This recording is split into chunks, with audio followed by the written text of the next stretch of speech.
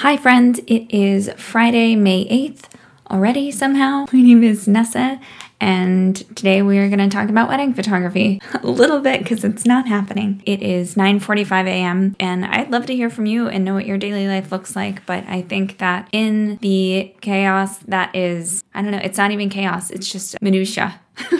In the minutia of daily life, I found the necessity to enforce structure even more than usual. Like, we are mostly business owners, we are entrepreneurs, we keep our own schedules, so that much isn't different. But also, I don't have floating appointments to anchor the things that I'm doing to. It's just the same thing every day. And I think that one thing that's nice about being a wedding photographer is that some days your demands are different than others. So you really have to say, well, I'm going to work on my computer for like these 3 hours before I get ready to drive down to DC and go out for a shoot. Or if I have a sunrise session, then it's guaranteed that I probably won't start working until like 11 o'clock that day. So I've always had shoots and client meetings and things to anchor my schedule around so I could work around those. And now it's just sort of day in and day out having to figure out a more strict plan. And while I've always had rituals that happen in the morning and in the evening, this kind of structure is new to me. And I promise not to talk about productivity the entire time that we were in here. I really just wanted to talk about structure because I am a person that has anxiety and I suffer from depression. And one thing that gives me some semblance of solace is predictability, knowing where things are going. And right now, everything is floating and in the air and you can't really plan for things. And that gives me a bit of anxiety. I feel a bit of impending doom whenever I don't know how to plan for things. And the reason that I'm bringing all of this up at the beginning is because it is 9:45 a.m. and I want to talk about what I'm going to be doing in 15 minutes.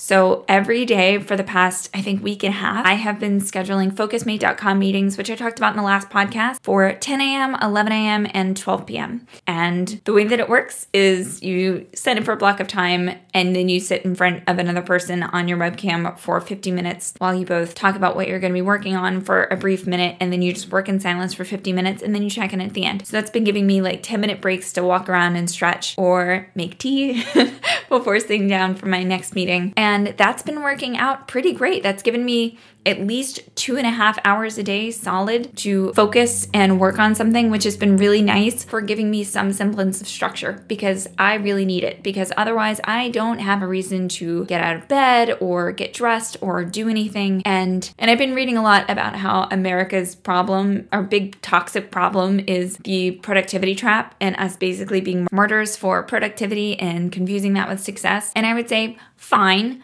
maybe, probably, but I don't think that a pandemic is a good time for us to try to restructure the things that give us worth. Like, yeah, obviously it's something that we should work on, but at a time where everything feels uncertain, at a time where there is no structure to life, I have been very focused on creating a space where I have to do a little bit of work. So every day I do a little bit of work for roughly 2.5 hours. And that sometimes looks like illustration. Sometimes it's just me zeroing out my inbox. Having these Focusmate meetings set up every single day has been great for answering emails because a lot of the time I don't have that much work to do. I haven't had a shoot since the beginning of March, so I don't have anything to edit. But on Patreon in, January, I shared a list of things that I think every photographer should be doing during slow season. And at the time it was like, hey, we're all stuck at home and it's winter and we don't have a lot of shoots, so let's work on this stuff. But those are the things that I'm revisiting right now just because I need something to do, to the point where, and I know I mentioned this last time, I've been working on renovating my shed.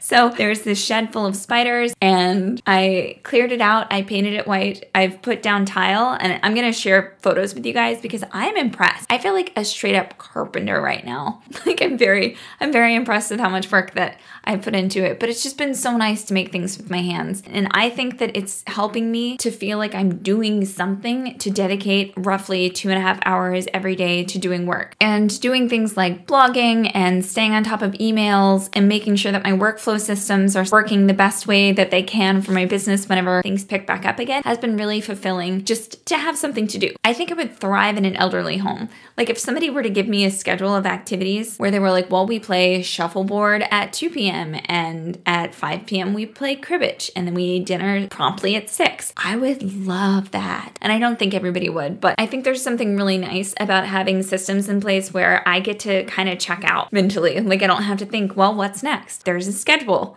there's a list of stuff that I have to get done. I'm not such a free spirit that I need to do all these things. And yet I'm finding more time for me to work on personal projects. Like I've been able to completely renovate a shed in 2.5 weeks because I don't feel like I need to sit in front of my computer all the time. I have a time where I clock in and a time where I clock out, which has been really good for me. I'm also very jealous of people that are really into Animal Crossing because I just have to say it, that game would be so up my alley, like so up my alley. But I lost my freshman year to The Sims. I know myself when it comes to playing games and I get really addicted and very into them in a way that is totally unhealthy and I lose myself.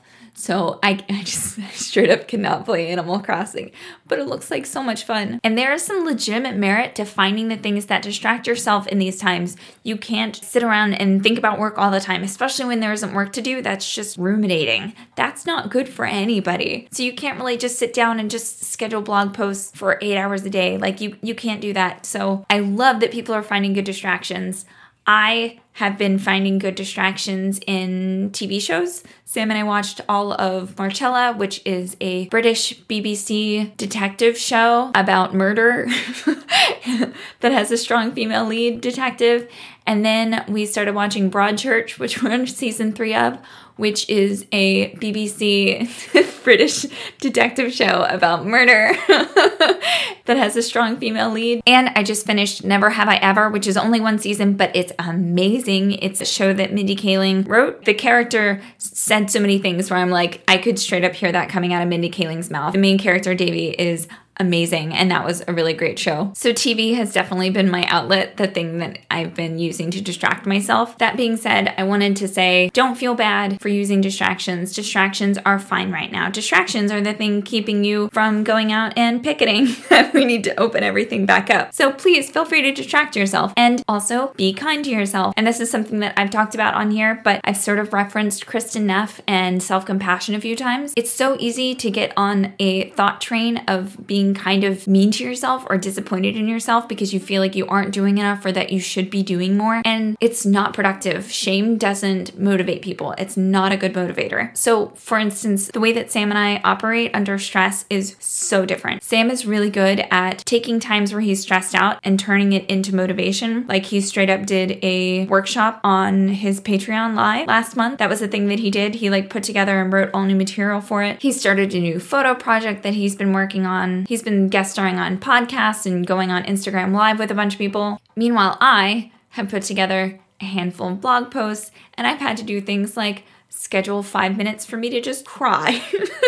So we handle things really different, and it's really easy for me to get caught up in a comparison game, especially living with somebody who has the same job as me that handles stress in a very different way than me. Brene Brown has a podcast where she talks about feelings and stuff, but one of the things that she talked about is how some people, when they're stressed out, become over-functioning and some people are under-functioning. And I am a person that definitely falls into the category of under-functioning. When I get really stressed out, I can do things like clean my house, but I'm not going to put together a business plan that's going to revolutionize the wedding industry. Like that's not how my brain is going to work. I have to find a place in my head where I can be comfortable with the way that I am dealing with stress and not be mean to myself about it, which is so hard. And I'm trying to find space to do that. And if you are also an underfunctioner, I would love to hear from you. But in the meantime, be kind to yourself. I'm also trying to be kind to myself. I'm trying to take my own advice. And I have a list of things that I put together last year of nice things that I was able to find about myself.